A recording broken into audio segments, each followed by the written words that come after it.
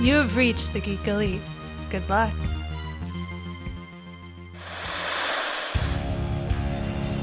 I know what you're thinking.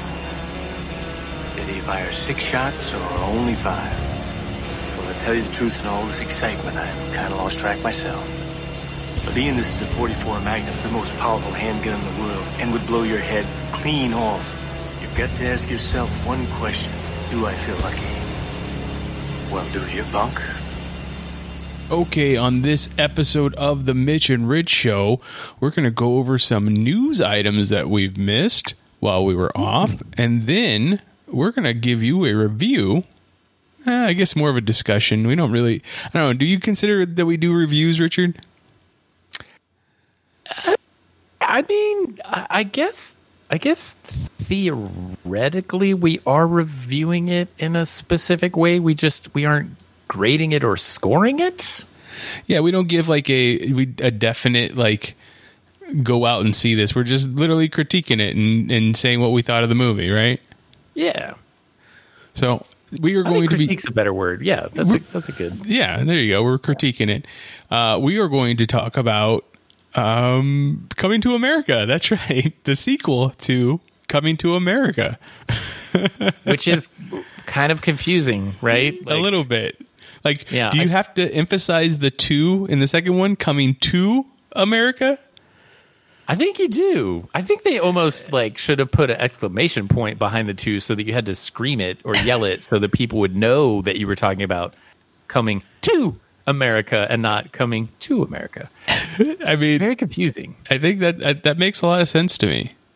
I saw a like meme thing where it was like someone was like, "Oh, I need to contact Pixar because I have a brilliant name for Ratatouille," and they were like, "Oh, is it Ratatouille?" And he was like, "Oh no, but that's way better than what I was going to say. It was just Ratatouille 2." And I was like, "Oh, it kind of fits in this situation too, where it's coming to America instead of coming to America." Yeah. So or coming to America. And I guess the America's pretty excited on that one too. Why not just stick with Coming to America 2? Like, if you weren't going to give it some fancy subtitle, just stick with Coming to America 2. Right? Or, yeah, I mean, that would have worked. Or Coming to America Again. Like, yeah, that would work. But, like, yeah. It's like the third Bad Boys movie. They went with Bad Boys for Life. They used the number 4, but it's not the fourth movie. So, like, it's confusing. It doesn't make any sense. Yeah, and I mean, what are they going to do now? Now they've just thrown that away. Right? They were like, we're not getting a 4th movie, so we'll just throw it out there. And then they're like, yeah, actually, we are getting a 4th movie. They're like, damn it! And then you know what happened? Bad Boys for Life was the number 1 movie of 2020. It made the most money in the box office. Yeah, that oddly checks out, right? That happened. That happened. But yes, we are going to be talking about Coming to America, and it is available on Amazon Prime.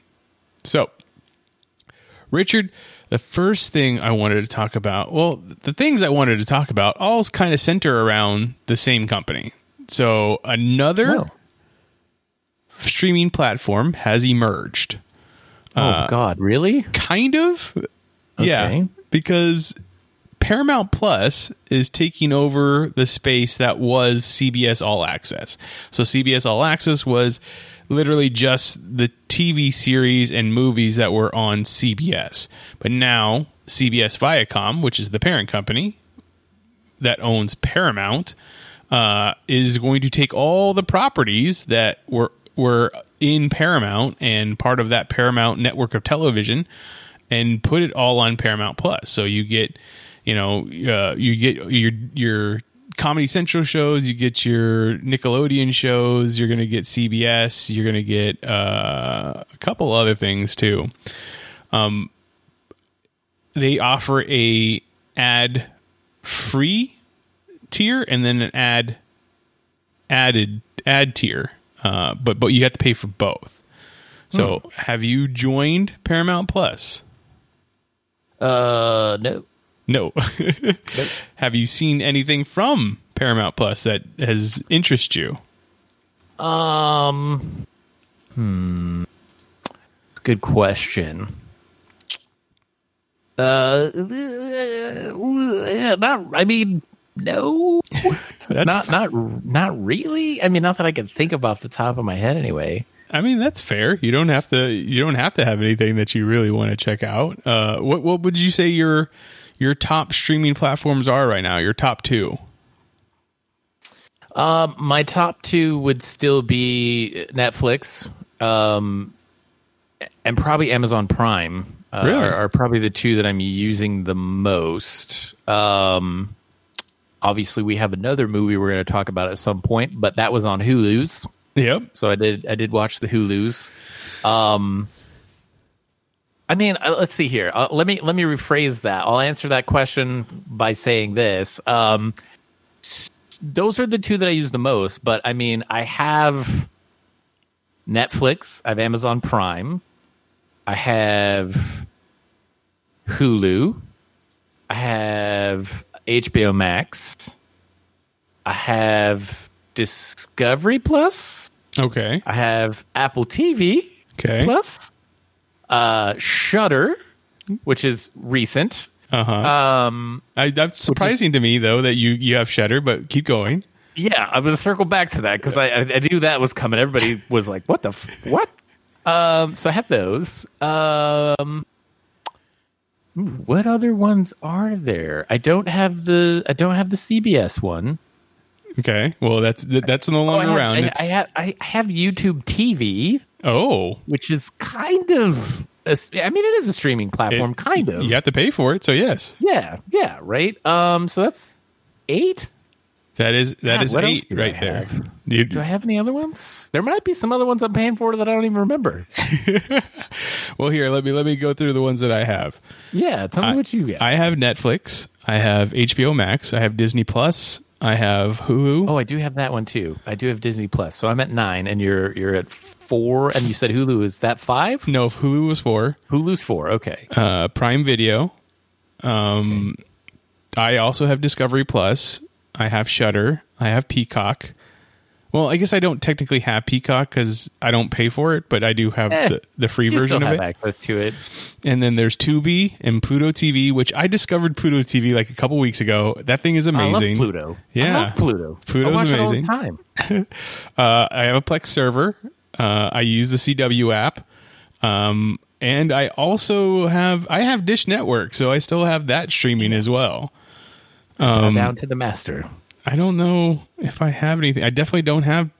Oh, I have the Showtime and Stars channels on my Amazon Prime. Does that count? I'm paying for them. So. I mean, yeah. So that puts me at 15. Like, Jesus Christ, that's way too much. I do not have Paramount Plus. I don't think I'm going to get it because it just seems like too much. But I'm sure there's going to eventually be something on there that I want to watch, and I'm going to cave and pay for another thing. It's hard. It's so hard to be a cable cutter these days. It's almost worse in some ways. I mean, not really though, because you get to access whatever you want when you want, so it's still better. But the funny thing is that like sometimes you have a very specific movie that you want to watch, and you go looking for it, and it's not available on anything. Like, and I'm not talking about like new movies. New movies you can pretty much find anywhere, but like older movies, you like. What was it I was looking for the other day? Maybe, I think The Replacements. I think The Replacements. I was like, I just want to watch something that I can have on that I know in and out, and I can watch or listen to while I'm writing away. And it's not available. It wasn't available on anything that I own. Like, that's ridiculous. That is ridiculous, especially The Replacements, because it's one of those things where it's an older movie, but it's not super old. Like, it's not one that you would expect no one to be like, it would be not good for us to have The Replacements. Like, no, I would totally watch that because you even just said it. I was like, oh shit, where did he find it? And then you're like, spoiler alert, you can't watch it. I was like, son of a. Why? Watch it probably be on Paramount Plus, and if I would have had it, I would have been able to watch it. Same thing happened to me.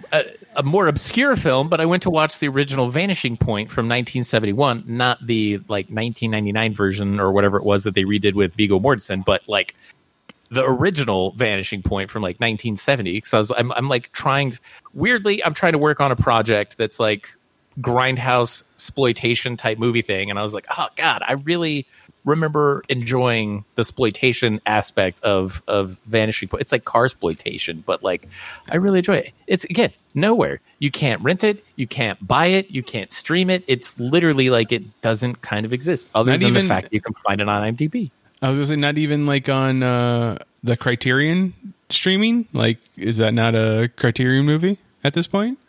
Oh, you know what? I didn't. I doubt that's a Criterion. I doubt that'll ever be a Criterion Collection film. But I don't know, man. They have a lot of like you can buy it on Amazon. Obscure ones now that are on Criterion. Like, and I'm actually very surprised you don't have that streaming platform. Like, I figured that one would be right up your alley. Which brings us back to Shudder. Why do you have Shudder? Well, let me answer that question with a question. Why do you have Shudder? Because you said it too, and I was like, why do we both have this? I got it because of the In Search of Darkness documentary. I thought those were pretty good, so I was watching that with John and Creepshow. Creepshow, I like Creepshow. Like I've liked Creepshow since I was a kid. Well, I'm gonna have to watch those. So I got it. So there's a band named Carpenter Brew or Carpenter Brute, depending upon how you actually pronounce it. And they have this like really cool music video that came out, and I really enjoy their music. And so the people, from what I understand of at least, the people that did that music video for them did. It gets confusing because originally I think it was just supposed to be a short film, but then Shudder was advertising it as like a series. And so I was like, oh, weird. I was like, I guess they made it a series, but it's only on Shudder. So I was like, all right, there's a free trial. I'll check it out. And then, of course, I kind of got busy and I couldn't really watch it. But so I'm now paying for Shudder instead of just doing the smart thing and watching it during the week free trial and then canceling it. But it's weird because it basically is just a short film, but then they broke it up into 3 parts for seemingly no reason other than to say that they have it as a series, because the first quote unquote like episode, I think is like 17 minutes. And then the second one's like 19 or 20 minutes. And then the third one is also, I think, like 17 minutes or something. It's not really a series per se. I guess that's kind of what they were talking about doing with the Snyder Cut. I don't know. It's weird. But then I also saw that The Color from Outer Space is on there, which I was like, oh, I am interested in seeing that because it's Nick Cage. So I was like, well, I guess I've spent $8 on dumber shit before, so I'll just hang on to it. And but now I'm going to have to watch the 2 things that you just said, because I was like, oh, that's at least there's other things on there. Yeah, that documentary was really good. I really enjoyed it. So if you give it a shot, In the Search of Darkness, it's all about horror movies throughout the 80s. All right, I will give it a go. But the whole point of bringing up streaming service was because Star Trek, which is heavily done on CBS All Access now, Paramount, they have about half a dozen new shows of Star Trek. Like there's Discovery, and there's Lower Decks, and there's Picard. I know that there's like at least 2 more.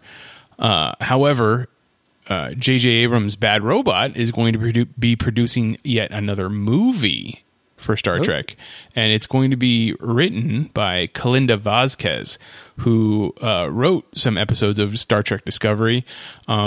She was also a co-executive producer on Fear the Walking Dead, and one of the coolest, and she has a whole bunch of other credits to her name, but one of the coolest things about her is that she's actually named after a character in the 2nd season episode of the original Star Trek series, Kalinda. Oh, no way. Yeah. That is actually really cool. What a story to be like, hey, I'm named after this and now I'm working on it. That's pretty sick. So as a person who was a very big Star Trek fan, I think I could still put you in that group. How do you feel about another movie from Bad Robot?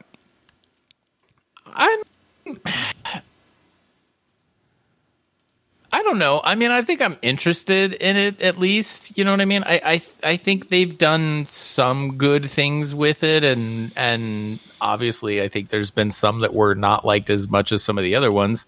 That's actually what I was going to say when you were like, "Oh, I just recently discovered Pluto TV," and I was like, "Oh my gosh!" Like, I basically just leave it on the Star Trek channel, and it just plays Star Trek: The Next Generation all the time. Like, currently. Yeah, so I'm just getting, tons of Captain Picard and Data and Worf and all that stuff, Geordi, all the good stuff. You know what I mean? I don't know. I think it's where the industry's at for starters. I mean, we're definitely in the territory of remakes and continuations of existing IPs. Like, very few people are interested in exploring kind of original ideas at this point, at least in terms of like the major like players and stuff. Is it going to go to theaters at all, or is it kind of like exclusive to the streaming platform? At this moment, I don't think it's known. I'm sure the plan is for it to go to theaters, though. Like, Star Trek is still a property that they want to make big in the theaters, I would assume. I mean, I would think so too. I would definitely believe that as well. It's just interesting though, because of obviously the state of affairs that the world is in, and then the Warner Brothers HBO Max move that they did, where it's like, are they going to do something like that? And I mean, I don't know. Do you know how many subscribers Paramount Plus has? Well, they just started up March 4th, so I don't know if they've actually released any numbers like that. I didn't look it up. That's fair. But you were jumping the gun a little bit on one of the news stories, because Paramount Plus, during their Investor Day, launch day, stream that they did, like before the March 4th, they also announced that certain Paramount movies, not all of them, but during 2021, after a window of 35 to 45 days in theaters, they will premiere, or they will be available on Paramount Plus for a limited amount of time. Movies like A Quiet Place 2, Mission Impossible 7, Paw Patrol, the movie. And I know that's something that you're really into. And so excited. Top Gun Maverick. It's so funny that hasn't come out. I feel like I've been hearing about Top Gun Maverick for like 50 years now. And I'm just like, I want to watch this movie. Is it out yet? And then you're like, yeah, I'm like, God, it's still not out?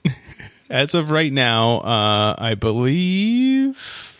No, it doesn't say when the release date for Top Gun Maverick is. But, obviously we were supposed to get it last summer, and that didn't happen because pandemic. Yep. And they pushed it back to this summer. I don't know if they've pushed it back since then. Wow. It does look like that Paramount will arrive in Paramount Plus in 2022. So maybe that one doesn't get the 45-day window. But how do you feel about that? A 45-day window? They're not doing the same as HBO Max with day and date release. It's not Netflix, where it's only going to be releasing on streaming. This is a 45. Obviously, they came up with a deal with movie theaters to do a 45-day window, a 35 to 45-day window, for it to be exclusively in theaters before it goes to streaming. I mean, I think it's fine. I think it's a good idea to make it pretty quickly available to, streaming platforms. There's a lot of people that still just don't feel safe going to the theater yet, and that totally makes sense. It sounds like, I haven't looked too much into it, but it sounds like they've kind of broached it and made deals with the theaters, and then I would assume also have made some deals with the filmmakers themselves too. Which that was kind of my only issue with how HBO handled it. Warner Brothers, HBO Max, whatever, kind of handled it, where they kind of just went behind everybody's back and, did this and basically kind of allegedly screwed people out of a bunch of money, or that's kind of how it seemed, right? I do think it's smart, and I'm always behind the idea of getting it to people as quickly as possible, because obviously people that are going to go to the theater are going to go there, right? And I think this is true even in non-pandemic times, right? Like I don't think that this is necessarily a bad trend for things to happen because there are inherently more people that just want to watch things at home. So I think, getting something into the theaters and then onto the streaming platforms as quickly as possible, but yet still businessly industry responsible as possible as well, I think is smart. I think that also kind of would help cut down on piracy a lot too, because the quicker that you can close that gap, the less argument and reason someone's going to actually have to try to pirate something, right? So I do think it's a good thing if, all those other things are being considered. And it sounds like it is, you know what I mean? And I think when it comes to waiting a little bit, right? If you're like, oh, this comes out in theaters, but if I wait a month or two, I can watch it at home. I think a lot of people are going to be okay with that. Not just right now during the pandemic, but even going forward, because there is more content being released now than ever before. And so I think people have tons of options to watch things. So again, including that thing where it's like, hey, you can go see this right away if you want in the theater, or if you want to wait, you can wait and watch it on one of the streaming platforms. I feel like that's kind of a win-win-win, So you think it's a good compromise from the day and date to the full 90 day? I mean, it's literally a half of the way. I mean, I guess these three movies in particular are going to jump past the rental and pay-per-view windows. Also, they're just going to go straight to a release on Paramount Plus after 45 days. But I mean, do you feel like that's a good, not taking into account like anybody's back end deal for box offices and stuff like that, but just for the viewer, the audience, like, do you feel that's a good compromise? I mean, I think so, right? I mean, I think inevitably it's going to have to go kind of that way eventually anyway, right? Because I mean, I mean, when was, do you recall the last time you bought a movie? I mean, I didn't buy it. Someone bought it for me. I would have bought it if they hadn't, but I bought 1917, or someone bought 1917 for me on DVD. Okay. I mean, that's pretty recent. That's a lot more recent than I was anticipating you were going to say. But I mean, I don't remember the last time I actually purchased a movie. Like even digitally purchased? Yeah. Wow. I mean, that's the thing. I mean, granted, my circumstances are a lot different now because I just don't have the same amount of time as I used to. But even then, more often than not, whatever I want to watch is already on a streaming platform, or at the very least, it's open up for like a digital rental or something. I've done more digital rentals recently, obviously because of the pandemic and stuff. So I mean, I would say I've done that, but I mean, I haven't purchased a movie in quite a while. And I feel like that's probably true for the bulk majority of viewers in a sense, right? Is that I feel like more people are like, well, I have this streaming platforms, or I have all of these streaming platforms. I mean, like you said, you had like 15, I have 9. I would say the average person's probably at least 5. Yeah.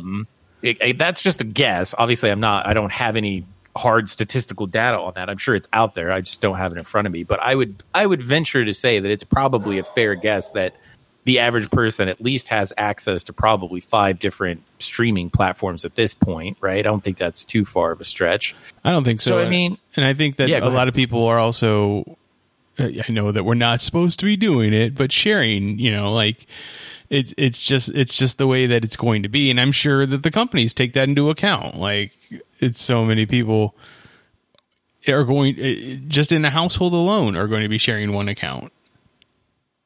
I think they know that because, I mean, Netflix lets you have different profiles. I mean, you can have up to like, I think 5 or 6 different profiles. So like they totally know. Yeah, but I think that I mean, doesn't that, I honestly don't know. I don't remember, but doesn't that say like those are supposed to be within your household, like those profiles? No? Okay. I think it just says like your family group, but I mean, again, they have the ability to track where the IP is logging in from. So I mean, they True. know that like I'm logging in from here and my sister's logging in from several states away. So I mean, like they definitely have the analytical data to know for sure that that's not happening. And I think it's one of those things where it's like, you're right. Obviously, that is going to happen. I think YouTube TV does a thing though where it does track like your IP address, and you have to like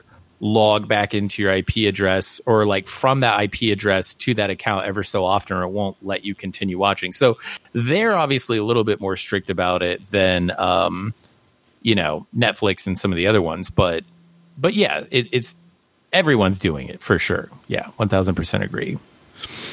Yeah, so that a 45-day window, I definitely think is a good thing. Like, you're not going to be too, if you've decided you do not want to go to the movie theater, like it's not too far of a window that you'll be out of the loop about whatever it is that people are talking about having to do with that movie. Mm-hmm. And you're right, it will help cut down on piracy and make sure that people are getting paid for the hard work that they've done to make a movie. So one of the other announcements, there was a lot of announcements that were made at this Investor Day event or investor event for Paramount Plus.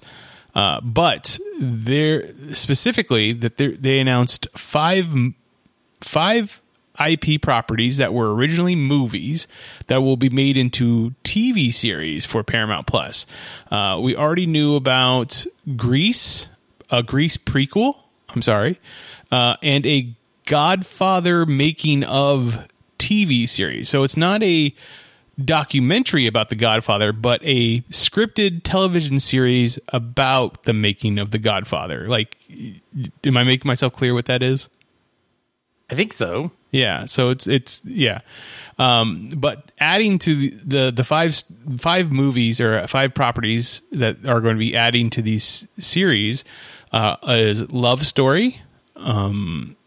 I don't know 1970, Fatal Attraction, The Parallax View, The Italian Job, and Flashdance. Like, I know 4 of these properties. I don't know what The Parallax View is. I've heard people talk about it, and it sounds like it's great, but do you know about these properties? Yeah, I think I'm right there with you. I think I know all of them except for the Parallax thing. That doesn't sound familiar at all. What's the Parallax what? View. Oh, yeah. I don't know. So let's see. This little blurb that's on The Hollywood Reporter says, The Parallax View, currently in development, is a scripted take based on the 1974 film from David Giller and Lorenzo Semple Jr. that was based on the 1970 novel of the same name by Lauren Singer. The film revolves around a reporter's investigation into a secretive organization, the Parallax Corps, or Corporation, whose primary focus is political assassination. It's the second in director Alan J. Palooka's Political Paranoia trilogy that also included 1971's Klute and 1976's All the President's Men, a film which starred Warren Beatty, Hume Cronin, and William Daniels has drawn renewed interest in the past few years. A writer has not yet been determined. Paula Wagner of Mission Impossible is attached to executive produce. Weird. Yeah, I've never heard of that at all. That's strange. So, yeah, that sounds like a political thriller made into a TV series, which is not unheard of. Like, I could see that happening, but like Love Story, Fatal Attraction, Flashdance, The Italian Job. Like, I can see The Italian Job being made into a TV series because you could always have more heists to do, right? Mm-hmm. After the first season. But like, where do you go after Fatal Attraction? Like, it's about a guy cheating on his wife. What happens after the first season? Like, does she just keep tormenting them? In Love Story, isn't Love Story about one of them dying? I believe so. Yeah, I'm It's been a while, but yeah, I think so. So it just seems like weird properties to make into some type of, I mean, unless they're all just going to be limited series kind of thing. Yeah, I mean, I think it's really hard to say because I mean, you're right. I mean, it could just be a one and done type thing, or they could try to go the unfortunate way of just stretching it out as much as humanly possible, which traditionally never works out well for TV stuff. So, I mean, hard to say. Would there be any of these that you would be interested in watching? I mean, I would probably give all of them a chance, at least. I would definitely be interested in, for sure, the Italian Job. I think that sounds really cool. I remember liking Flashdance a lot, like in the all the 80s movies type thing, right? I totally would check it out, at least see if it's worth anything. The Parallax View thing sounds kind of cool. I mean, not familiar with it, but again, I would give it a shot. I mean, that could definitely work in your favor, not being familiar with it. It could, yeah. I wouldn't have any expectations kind of going into it, So, yeah, if you want to look up more about what is going to be offered or what is currently offered on Paramount Plus, you can go check that out. I think it's $4.99 with ads and $7.99 ad-free if you decide to pick it up. It's not bad. Okay, let's get into talking about the movie that brought us here today. What is your feeling towards the original Coming to America, 1988? It's been a very long time since I've seen the original movie. I really like Eddie Murphy. I like a lot of the stuff that he's done. I mean, if I had to take a guess, I'm pretty sure there's probably a lot of stuff in the original movie that is not really politically correct nowadays, as kind of just was the comedy of the 80s, so I'm sure it's in there, you know what I mean? But I'm sure it is too. Yeah. But I really, I mean, I don't know. I really like a lot of Eddie Murphy's stuff, Coming to America, Beverly Hills Cop, Golden Child, like a lot of his films that he was Trading Places, you know what I mean? Like, I don't know. I grew up watching those movies, so I really enjoy them. Again, it's not a movie that I'm like, oh, I've got to watch that every year or every other year. You know what I mean? Like, but I enjoyed it. I don't know. What about you? Like, do you regularly view this, or did you not like the first one? Oh, so I love that you brought it up in that way, because yes, Coming to America is definitely one of my favorite movies of all time. It's a movie that I watch at least once a year. Wow. I often quote this movie, especially with coworkers that, that were of a older age around 1988 when this came up, probably, their late teens, early 20s. So like it hit just right for them, and it's just one of my favorite movies. So I will die laughing watching Coming to America 1988 anytime. With that being said, I was really looking forward to this sequel, and I want to say I enjoyed it. I enjoyed it thoroughly. It just wasn't as good as I thought it was going to be, or at least was hoping that it was going to be. Now, and that I think this brings up a really interesting dynamic point to the way this conversation might be headed, right?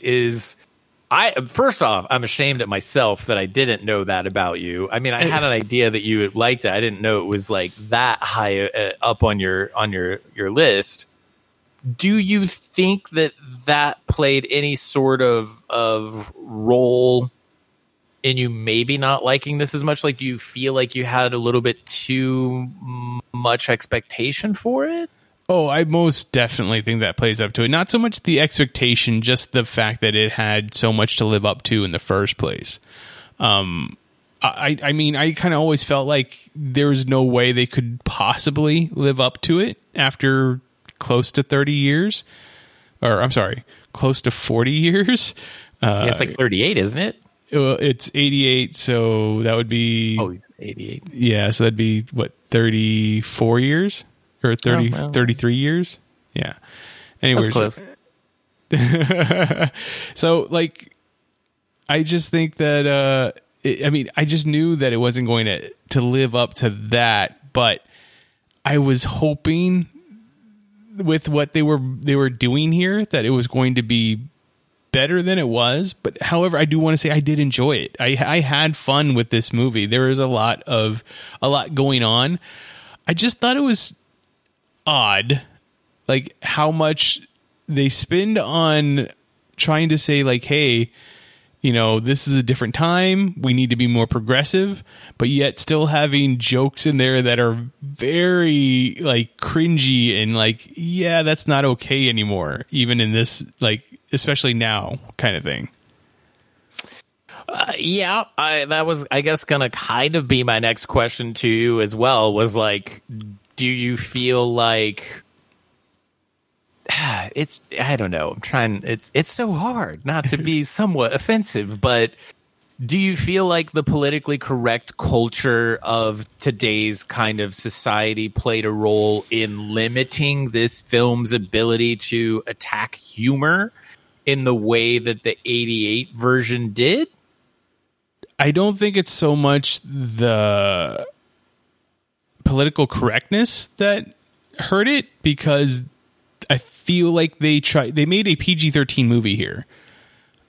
Whereas in 88, the original Coming to America is rated R. I have to believe that it's rated R. Yeah, it's rated R. So like, I think it's definitely rated R because there's there's nudity. Yeah, there's nudity. And I think that's about it. That's the only thing that's really R rated about the movie. There's implied sex, but there's implied sex in this one too.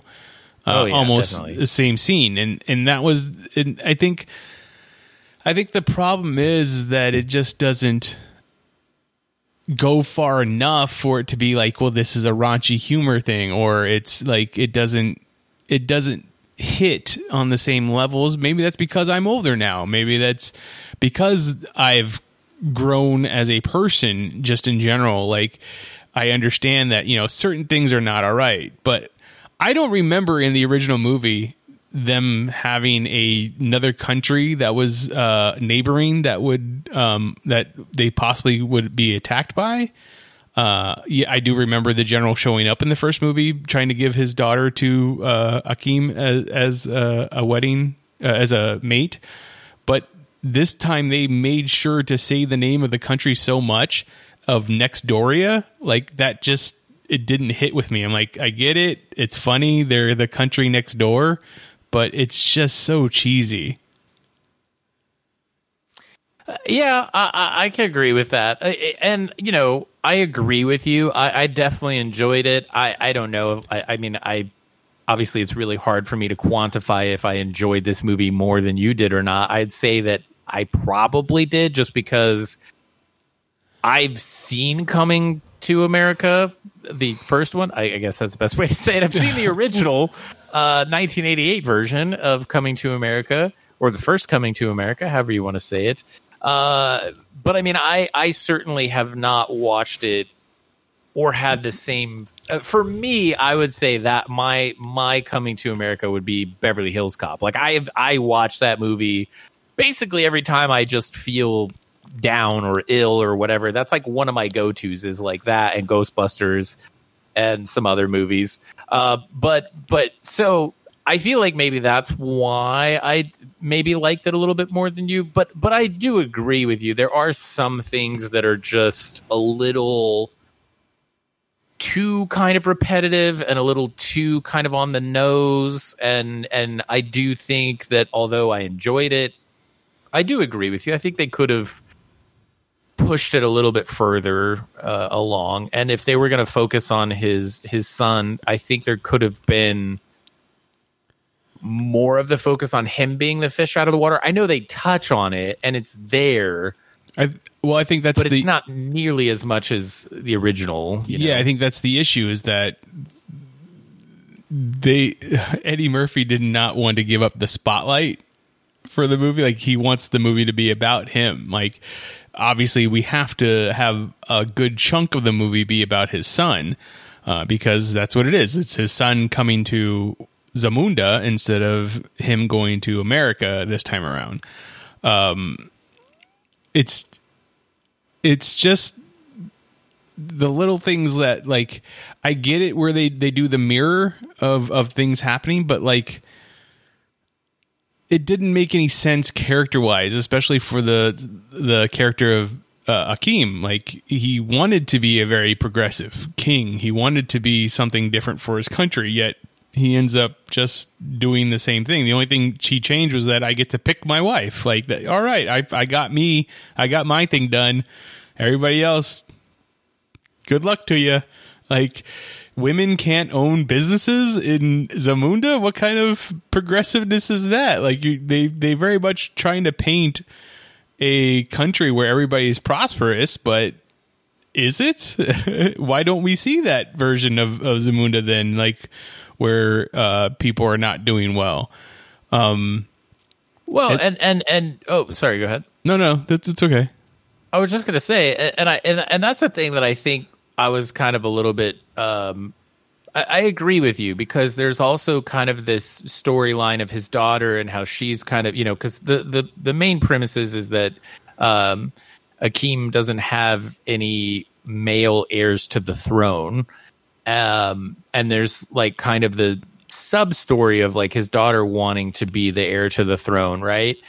And so to me, if it would have started out and been like, oh, women can't have property or businesses, but his father's still alive. His father is still the king up until this point. And it's like, I feel like it would have almost been a more compelling movie if they would have picked one or the other thing to go after. Either it's his son coming here and being the fish out of the water, or it's him struggling with his daughter to re-find his identity, to change those things that his father didn't, because now he finally can.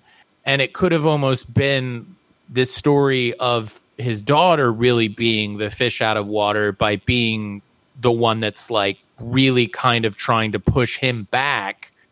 And I don't know. I think there's a lot of those elements that are compelling on their own, but they're kind of also overshadowed because they don't really get enough time to like let them fully be expanded and realized. A lot of it just feels kind of rushed. Yeah, I think you're absolutely right, because this movie needs to be a comedy, so things need to hit beats, comedic beats quickly, and you have the added characters of his son, which I am blanking on the name at the moment, Lavelle, played by Jermaine Fowler. Lavelle Johnson. Yeah, and his mother, played by Leslie Jones, and then Tracy Morgan is his uncle, and then you got the other family members there, where you're also got to incorporate all the old characters that they're bringing back, which are multiple characters that are played by Eddie Murphy and Arsenio Hall. Even Arsenio Hall gets a new character that he gets to play. This. It's like a shaman type thing. Yeah, a shaman character, which is the mirror to his Reverend Brown character, that we got in the first movie and this one. So, and then you got Wesley Snipes showing up as General Easy, and then his two kids, and it's just so much happening in this movie that is, I don't know, how long did the movie end up being? 90 minutes? An hour and Probably. 50 minutes. Oh, wow. Oh, wow. It did not feel like an hour and 50 minutes. And yet you don't get to see Eric LaSalle's character. Like, what happened to the Prince of Soul Glow? When that product no longer was something that was worth it. And then how do you have the barbers still alive? They were old in the first movie, and this is 30 years later, and they're still cutting hair, looking almost the same. I mean, yeah, because you would have to assume they were in their 60s or 70s, maybe. Probably 70s, movie? Yeah. Yeah, that's been 34 years. Like, they have preserved very well because they don't look like they've aged a day. So obviously, that's just these are the things that were the nitpicks, I should say, in my mind while watching the movie. How did you feel about seeing Wesley Snipes? Like, I am always thrilled to watch Wesley Snipes in anything, and I do find it interesting that, you know, he's doing comedic roles at this moment, because the last thing I saw him in was My Name is Dolomite, you know, where once again he's not doing anything where he's roundhouse kicking someone to the face, you know, or you know, having to do some running while a subway train is chasing him down. He is working on his comedic chops, which is cool. I'm all for it. Is he the best at it? No. But I'm okay with that. Like, I enjoyed him in the movie enough. How did you feel? Well, I'm glad you asked, because I feel really stupid about this, but I was so excited. I was like, oh man. And like the part, this is where it sounds really stupid. There's a bit of a part where some combat action does finally happen.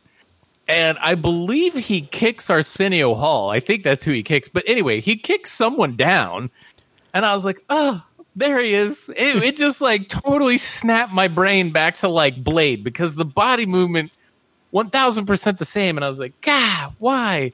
I love seeing him in this, but I'm like, oh man, can we get back to some great action? Like, please. It was it was a little bit, but it was so rewarding for me. He did say that there was something that he was working on that's going to be, quote unquote, the Blade Killer. So there's the hope. There's hope that he's going to be doing some type of action thing that will put him on the map for that again. So I don't know if this is it or if this is even still happening, but I heard something a while back where he was attached to a project called Outbreak Z. I don't know if anything ever happened with it. I don't know if that's what you're talking about, but I feel like that was a while ago that I heard that. I want to say like 2018, 2019 that I heard that. Mm-hmm. I don't know. But I don't know. I don't know. Obviously, Outbreak Z, it makes you think already zombies. And I'm like, well, if it's a Blade Killer and you can't really... You did the vampire thing. I mean, going to the assassinating zombies thing seems like the next logical step. Now, if he ends up being a zombie person hybrid and has all of their strengths and other weaknesses, that's going to be super weird. But I'd still watch it. Yeah, no, I'll be there. And I mean, obviously, zombies are much easier to kill than vampires. However, it's the horde of zombies that usually gets you. That's more true. than anything else. But getting back to this movie, I just feel like, did you feel like it's just way too many cameos? Like, I felt like that was one of the things that was the harsh part of this. Like, the original has a lot of cameos, but those weren't cameos at the time. Those were right. People that just that were starting out, and then eventually they went on to do great things. So that's why they are now considered cameos, I guess. But now this has got Morgan Freeman, you know, doing the eulogy at the funeral for James Earl Jones, which in his own is kind of a cameo because he's not in it all that much. Tracy Morgan's in the movie. John Amos returns in the movie. Who else did we see? Mutombo, the basketball player. I forget how you say his first name. Louis Anderson was in there. Trevor Noah. Yeah, Louis Anderson, Trevor Noah. I mean, there's just so many people in this movie. Yeah, I agree with you. I definitely think that was a little bit kind of over the top, and you're right. Like, that's one of those things where it became a part of that movie because of kind of the success of some of those people after the fact. I think there's that, and there is a little bit too much.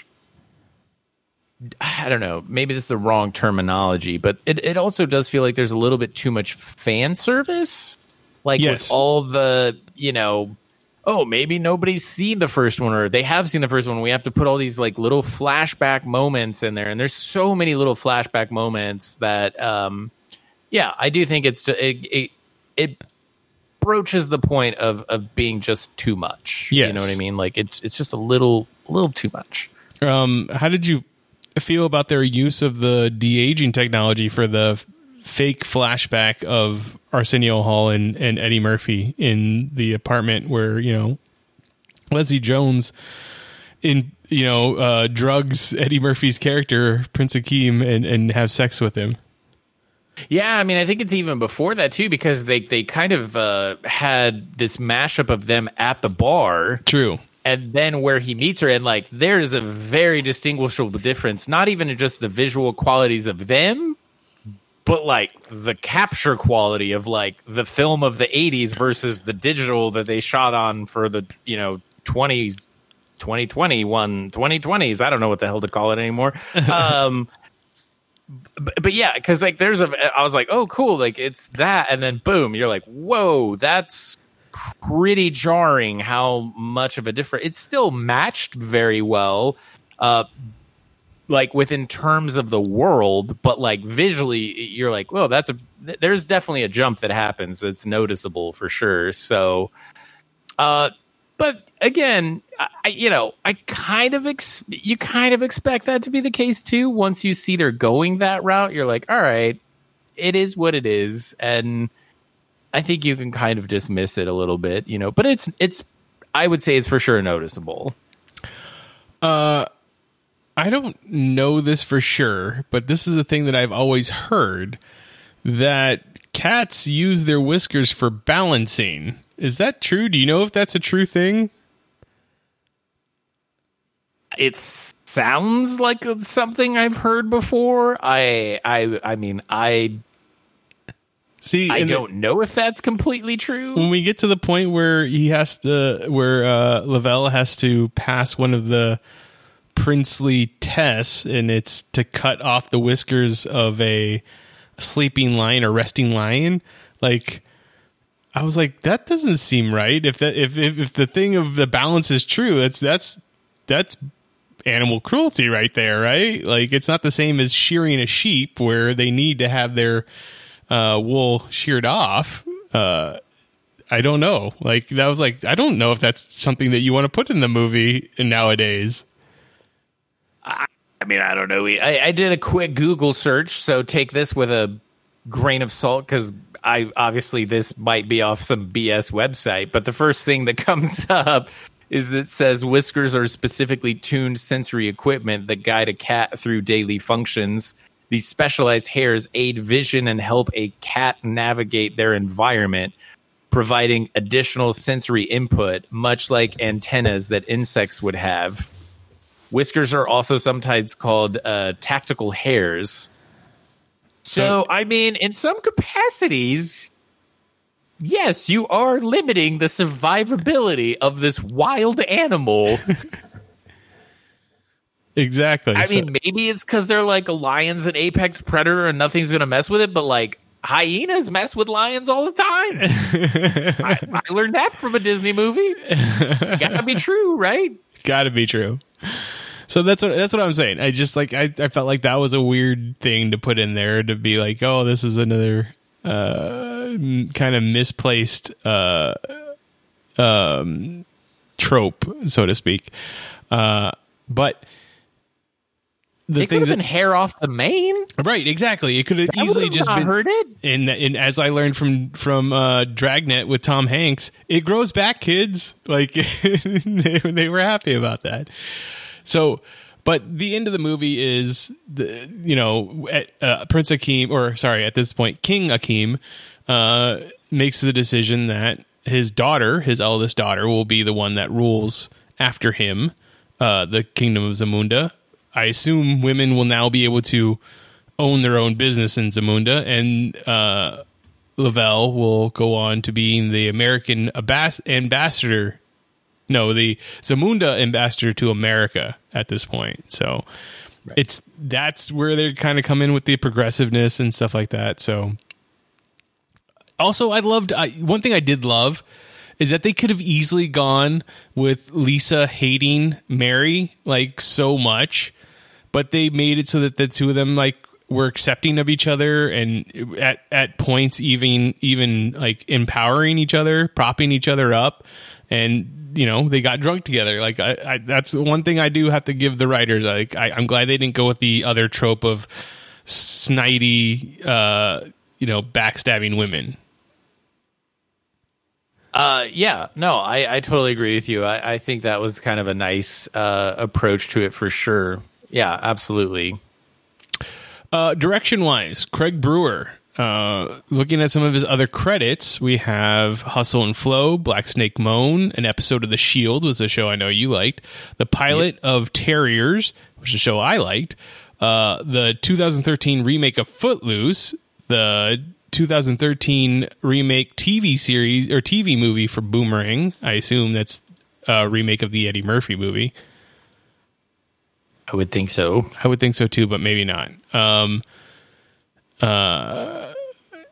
Episodes of Empire, which makes a lot of sense, and then Dolomite Is My Name, the Netflix movie from 2019, which also starred Eddie Murphy as a bio flick.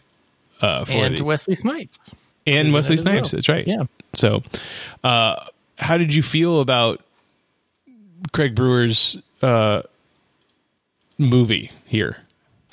Well, I mean, again, it's when you start getting to this level, it's a little tricky to tell what all is the director's choice and what all's, Eddie Murphy in the studio and that sort of stuff, right? There's a lot of, cooks in the kitchen at this point, right? Mm-hmm.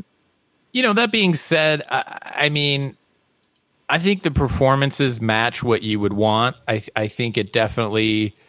It feels a lot like from what I remember the first one feeling like. Obviously, Eddie Murphy's humor has changed a little bit since then, so you get kind of a little bit more of these moments that at least that I kind of related back to Shrek Eddie Murphy and kind of moving forward from there, because I feel like, and again, maybe that's not fair. His humor might have changed a little bit before that. I mean, it could have been all the way back to like The Nutty Professor or something like that. But somewhere in there was like a definitive change in his humor, which is to be understood. I mean, that happens, right? People get most wiser people, and older and change. And most people credit it to having kids and sure. a family. Yeah.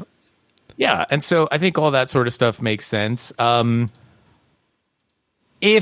If he had any control over it, it would just be some of the comments that I made about the direction of the overall story, which he may not have had any control over that. It's hard to say, but that's kind of the only area where I felt like it really suffered a lot, was just it felt kind of inconsistent in what direction it really wanted to go.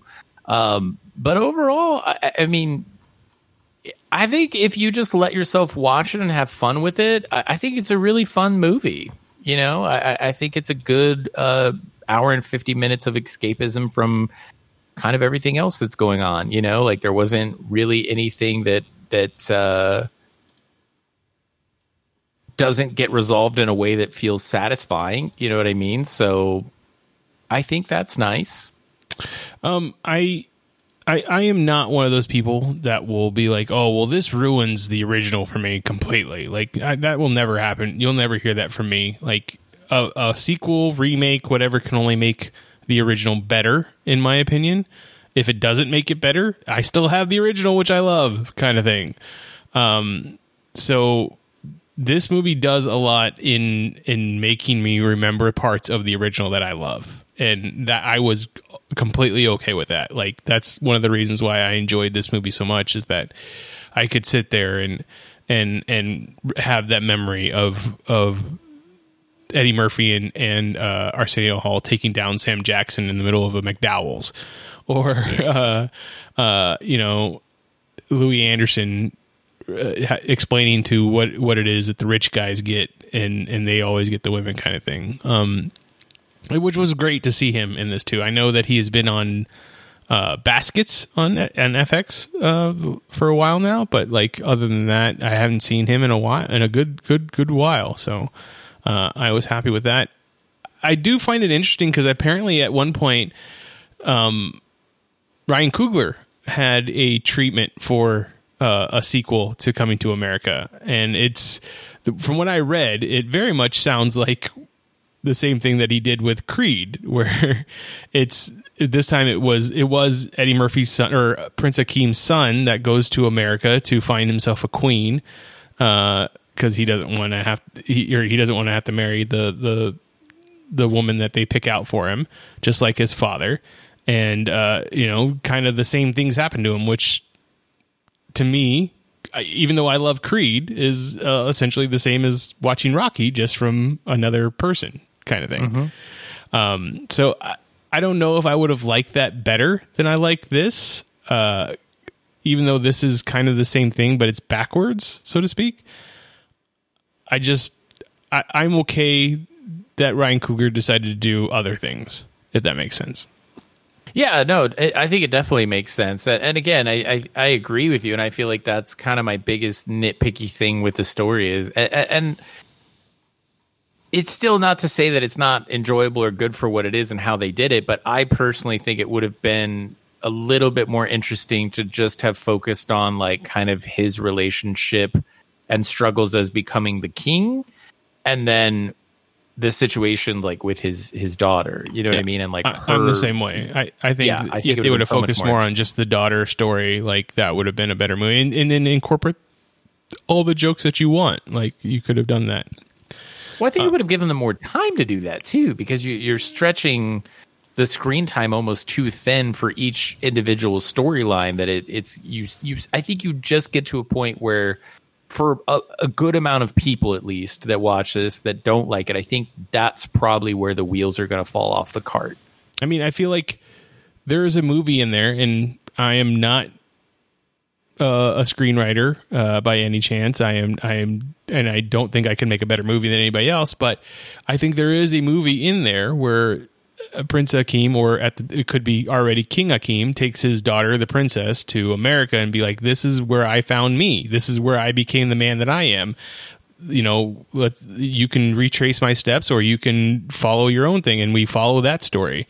She meets a bunch of women in a beauty salon, kind of thing. And, or it could be finding a boy or a wife that she might want. Whoever knows, like, love interest doesn't even have to be about it. Maybe she figures out that she wants to go to college, or, whatever it is. It could have been something interesting in that way. Whereas Coming to America would have been an eye opener for her on how she wants to rule the kingdom once it is her turn. Yeah, I mean, it could almost be like their Rumspringa or whatever that is that's called, very, right? very good. That's a very good way of putting it. Yeah, you have to leave Zamunda and then see if you want to come back and rule it in a better way. Filming wise, was there anything any scenes in particular that it looks like Jody Williams did as the cinematographer that you particularly enjoyed? I mean, once you get to this level, it's very rare that you're going to see a movie that doesn't look finished and polished. Obviously, there are some things with the CGI and things like that of course are going to happen, and you just expect that. And that I can't take anything away from that. But no, I mean, I think it is exactly what you would expect it to look like. Speaking of CGI, I think the production design was pretty fantastic, though. I think they had a pretty crazy task at hand for that. And that's not to say that it's not a crazy task to be the cinematographer of a movie, but I think the cinematography is captured very well. I think it looks good. But again, in some capacity, you're doing a comedy, so you're not going to have necessarily as much freedom to be as creative as you might be with like a more dramatic film. Just because comedy traditionally is kind of like all high-key lighting, and it's a little bit more traditionally filmed, I would say. Whereas, like, you mentioned 1917 earlier, and it's like, obviously it would be a little weird if we saw Coming to America and it was like all shot in like a oneer. Like that would just throw a shitload of people for a loop, right? Right. But when you watch 1917, you're like, wow, this is kind of like a really interesting, different way to to do that. And I think that that's some of the issue too, is, you know, it's what you would expect for a comedy, but that's not meant to be like a derogatory statement. It's just, in my opinion, I think it's hard to be super cinematically creative with a comedy, and especially a comedy that's a sequel. No, yeah, I think you're absolutely right, and I do think that you have to have a certain look when you're doing a comedy, and this one does it. It definitely gives you the feel that you need for a comedic movie. I was going to say, with CGI, bringing that up, the elephant, like, I thought that looked great. Like, I was very surprised that it didn't look that it took me a little bit before I was like, oh no, that's a fake elephant, like, kind of thing. Yeah, I mean, again, it's noticeable, but it's not to the point where it's like jarring. You know what I mean? Like, what was that Clint Eastwood movie that had the fake baby in it? And it just was like, what the It was the Chris Kyle movie. It was American Sniper. Oh, okay. Yeah. It wasn't like that bad. You know what I mean? Like, not that, I don't even think that was CGI. I think that was like a animatronic baby or something, but like, it just jars you out of the movie. Like, you're like so taken aback. But no, like the elephant, you're like, okay, the lighting's a little bit off and like the texture of its skin's a little bit off, but you kind of don't realize that until it's like kind of more into the close up and it's passing the camera. Yep. But when it's first coming up to them and he's talking about Babar, you're like, oh, yeah, that I'll just suspend reality for a long enough time period to question whether that's, you know, 100% realistic. And then it cuts to that close up and you're like, oh, okay, I guess it is CGI. The lion's not done quite as well. No, it's not. But again, it's also more prominently featured, and that's tricky. I mean, it's definitely hard to do.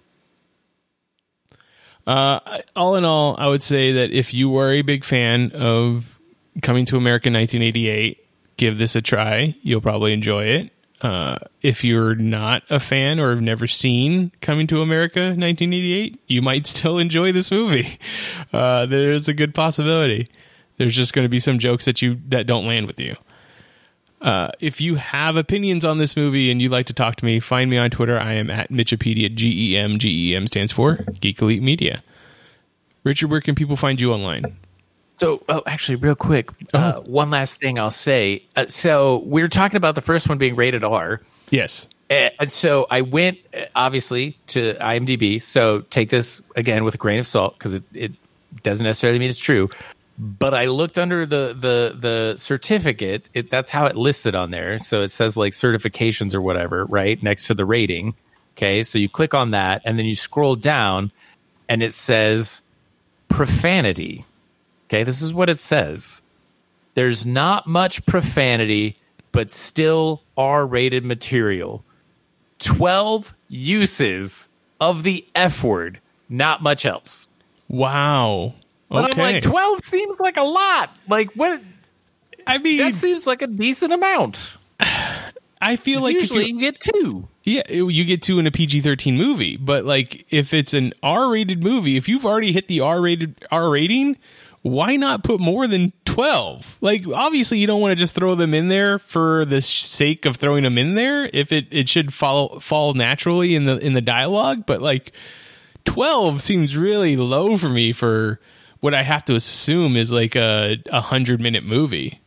Well, and especially for that time period and that time period of Eddie Murphy. Like, yeah. I mean, especially Eddie Murphy's stand-up was just like, but that's blah, blah, blah, blah, blah, blah. That's the difference, is that the character of Prince Akeem is nothing like Eddie Murphy, the comedian. Like, he has to be proper and kind and upstanding. As not that Eddie Murphy isn't upstanding, but obviously had a very what's that called? Blue stand-up set. Are you talking about the name of the? No, just like when you do blue comedy, it's something that you use curse words and stuff like that. Oh, I don't know. I think that's what that's called. I could be completely wrong. I don't know anything about stand-up. Totally right.